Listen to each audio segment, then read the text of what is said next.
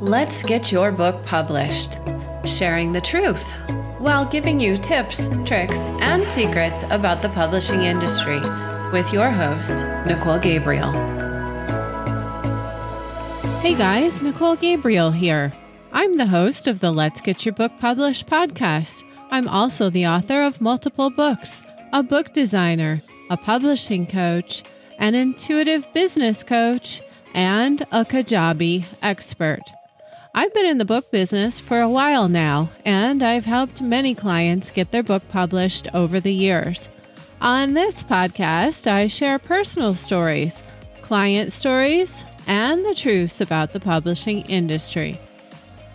Today's topic, self-publishing vendor agreements, rights, file and design ownership, and correcting something that's gone wrong.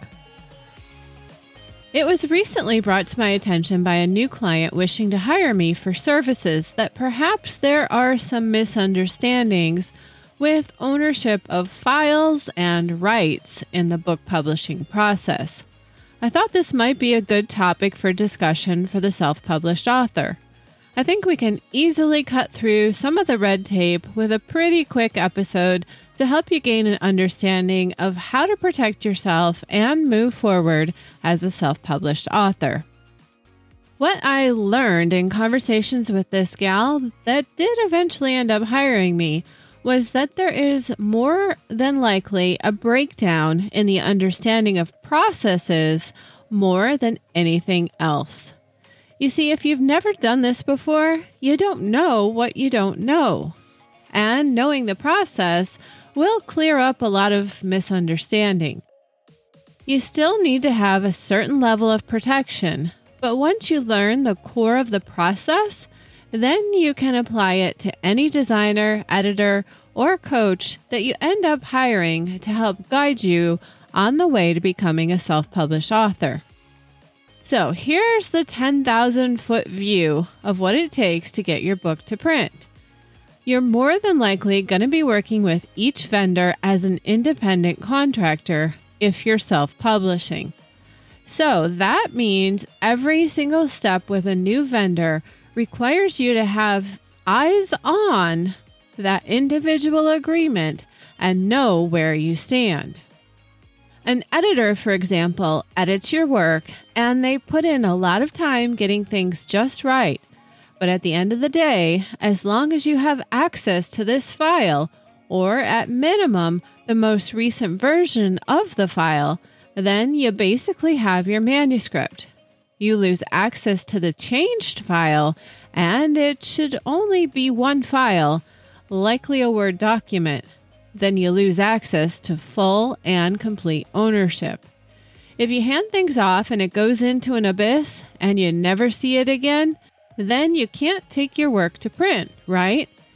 Knowing the editor's process will help you understand what exactly is happening with your file when it's handed off for editing. I mention this because I was recently on a phone call with a woman that started working with some kind of publishing system, and she hasn't seen her manuscript in months. I'm not exactly sure what's going on here, but the whole process should only take weeks, not months. But I believe she hired a ghostwriter, and they probably interviewed her a few times and started writing. She seemed to hold nothing in her hands, no manuscript at all. If you've hired anyone to write anything for you, that's an entirely different journey, and one I don't recommend you take. Even if you have bottomless pockets, you're still never going to completely stand in your authentic voice. Your ghostwriter might get pretty close, but the best way to capture your own voice is to actually do the hard work and write the book yourself. This is so important for speakers and coaches because if you're out doing either, it's going to become pretty evident your book isn't authentically you the minute you start speaking. But if you're writing your own manuscript, and I hope that you are, then you are writing what you eventually will hand over to the editor. If the editor makes changes and you don't get those back fairly promptly, then perhaps they are just a bad editor. You can always hire another and still have what you started with, or the last changes that were made. You'll have a manuscript in process before completion, but once you have the manuscript complete, then you may have more issues with rights. There are file rights and content rights. They are issues more of technology and the physical file and making sure you have access to it. And then there is what you write in your voice and the ownership you have to your own work. As long as you and your editor agree that the editor holds no rights to the material and won't repurpose your material, you're pretty good. However, an editor isn't very likely to take what you've sent them to print with their own name on it.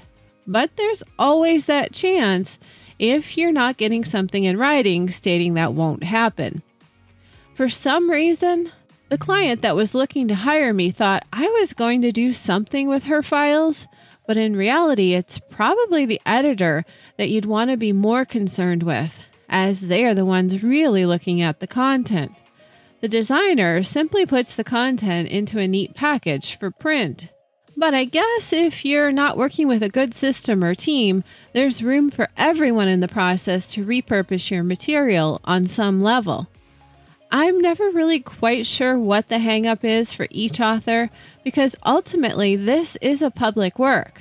I mean, really, what's going to stop any person from doing a copy and paste of anything you produce and using it as their own, right? In all honesty, it's generally the cost to put something into print that will stop any vendor in the self-publishing process from taking any author's work. In fact, it's what often stops authors. The reality of the expense. A final note on editing: before you even hire an editor, you'll want to only send them samples of your manuscript before you send them the complete work. Many times an editor will ask you to send them something so they can do a sample edit to show their work off before they are hired. In most cases, you'll want to just do a copy edit. Unless, of course, you have a bit extra to spend, or you're a really bad writer and you want them to spice up what you've written. But since design is more my personal specialty, let's move on to talk about some of the responses and requests I get from the occasional smart new author when they're reviewing my agreement. In some cases, it comes down to a misunderstanding in process and technology that slows down the negotiations. Not everyone is detail-oriented. In fact, most new clients just agree to the agreement and send payment.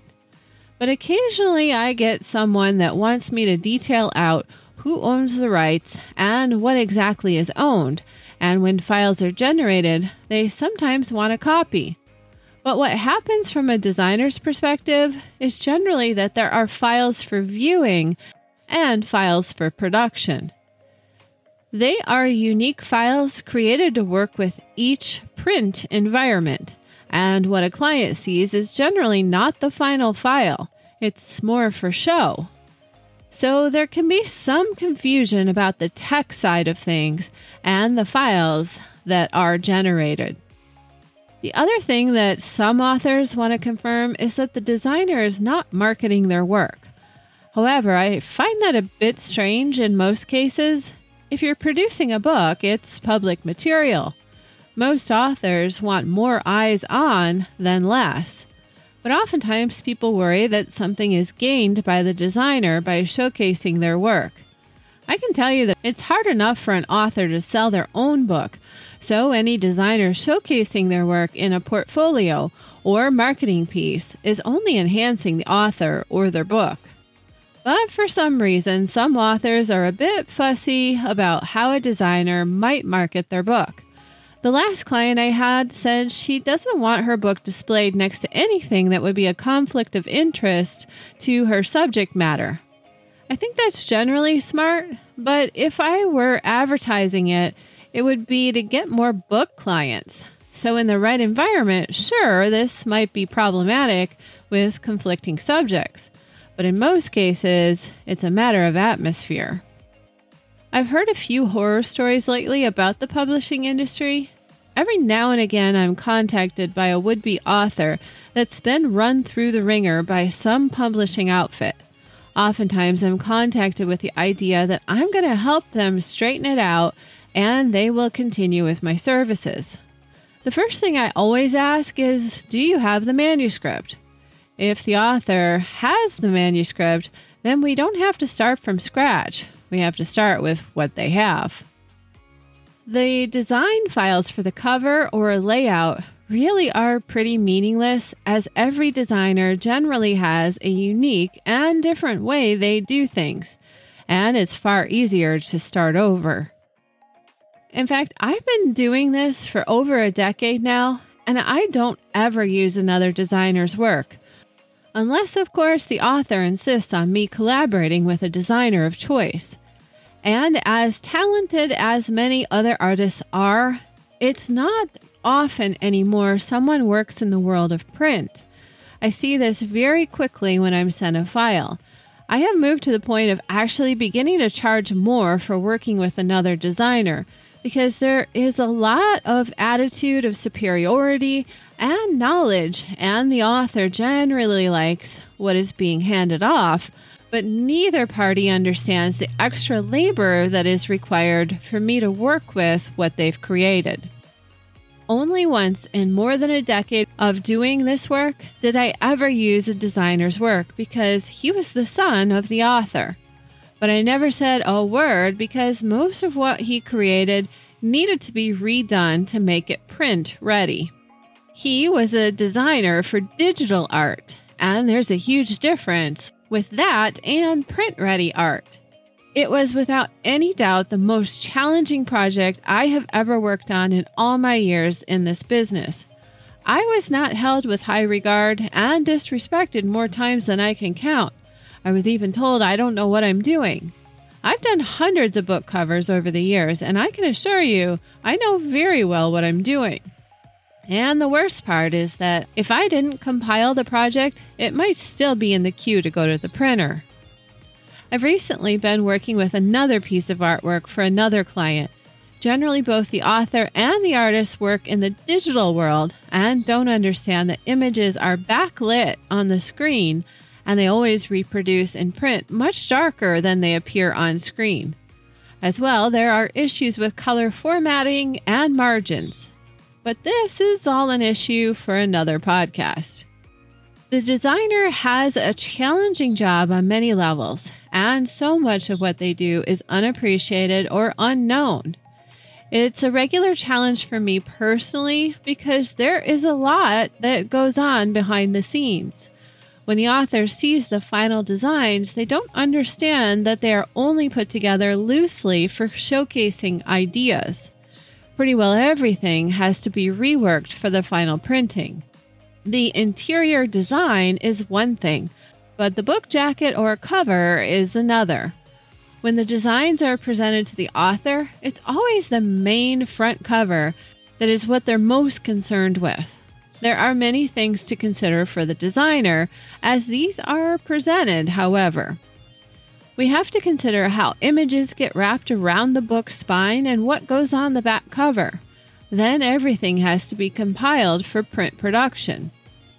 In the process of producing a self-published book, your final manuscript is going to be worked on with the editor, the designer, and then handed to the printer. All parties could do something with your work, but it's highly unlikely. My most recent client wrote a book on addictions.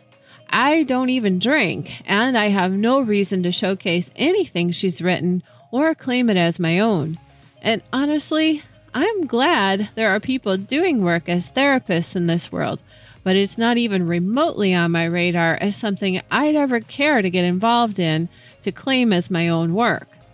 I had another client a few years ago that wanted me to agree that I would not take on any other work related to his subject within 5 years of producing his book. I found that rather unique, but I agreed.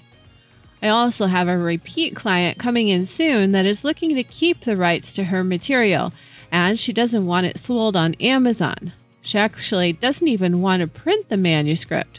She wants to have me lay everything out for print, but only produce a PDF file that she'll sell on her website. A PDF can be copied and pasted, or you can now do a screen grab and the words get converted to text by the common iPhone. So the reality is that once you put your work out there as an author, it's public. It's no longer privately held in your head. The only way you can truly protect yourself is keeping it all bottled up in your brain. It's generally the people in the production process that you can trust the most. Once you get things out to the general public, it's very easy to copy and paste and share just about anything. Having unique content these days is harder and harder. Books get produced by my clients that have never even met one another, and they use the same quotes over and over. And sometimes they cite a different author as the original voice. So when it comes to how you protect yourself, honestly, just get a simple statement or agreement that says each party holds no right to the work. Don't worry about the technology so much. Design work is generally only going to be a concern if you've hired an artist. You simply give credit to them on the copyright page or cover. I have a reproduction rights statement in my agreement that reads, "Designer retains the right to showcase the final book cover design in their website portfolio and will not reproduce the book in printed or digital form outside of client's request." It's pretty simple, but it says what most clients want to know. Before we end this podcast, let me hit briefly on the publishing imprint and the potential rights issues you might run into there. When you're self-publishing a book and you don't have your own publishing company, then you're going to need an imprint. In other words, representation from either a publishing house or perhaps something resembling a publishing house. If you were working with a large publishing house, there is always something exchanged for the relationship. I refer to all things related to a publishing house, like how much of your soul are you willing to sell to get exposure for your work. The simple way to look at things is wherever there is a fee associated, you're making an exchange. If you're planning on selling your book someplace, there's probably going to be a distribution fee. If you're wondering about your rights, you really just have to start looking at fees. Distribution fees are any place you ask for help to sell your book, and it's the cost of doing business in most cases. But if you're working with a publishing company, you're going to also have to pay them a fee for every book sold if they are helping you market and sell your book.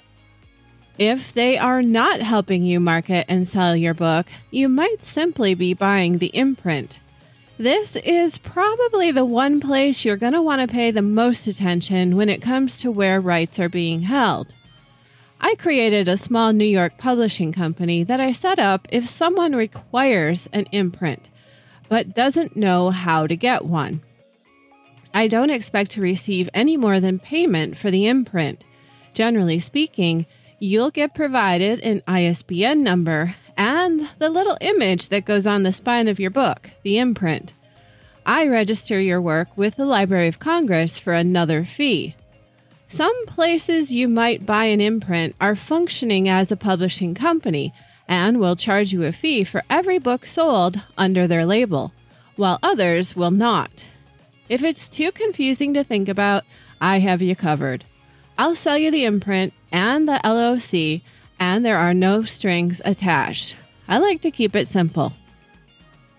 If something has gone wrong for you because you've hired a team that is less than professional, I'm happy to guide you on what you need to do to get things moving again. Generally, it's simple. Let go of the emotional attachment and simply get your hands on the manuscript. From there, I can guide you through a much easier and simplified process to get your book self-published. It doesn't have to be complicated or take a long time. Most authors that take a long time are wrapped around their ego, but occasionally they are taken advantage of in a system with no accountability or where they are not looking out for the author's best interest. Wherever you are in the process, I'd be happy to work with you and get you on the right track. If you tuned into my last podcast, you heard me talking about Bella's rescue. So much has happened since we were out there that it's honestly been hard for me to focus on producing the next episode. I'm finally back on track, and I'll share with you what occurred since her rescue. It seems that God had a plan out there bigger than any of us realized. For now, however, and as always, I'm wishing you peace, love, and light. Check out our online book publishing program. Join our email list or earn a great income by signing up for our affiliate referral program over on our letsgetyourbookpublished.com page.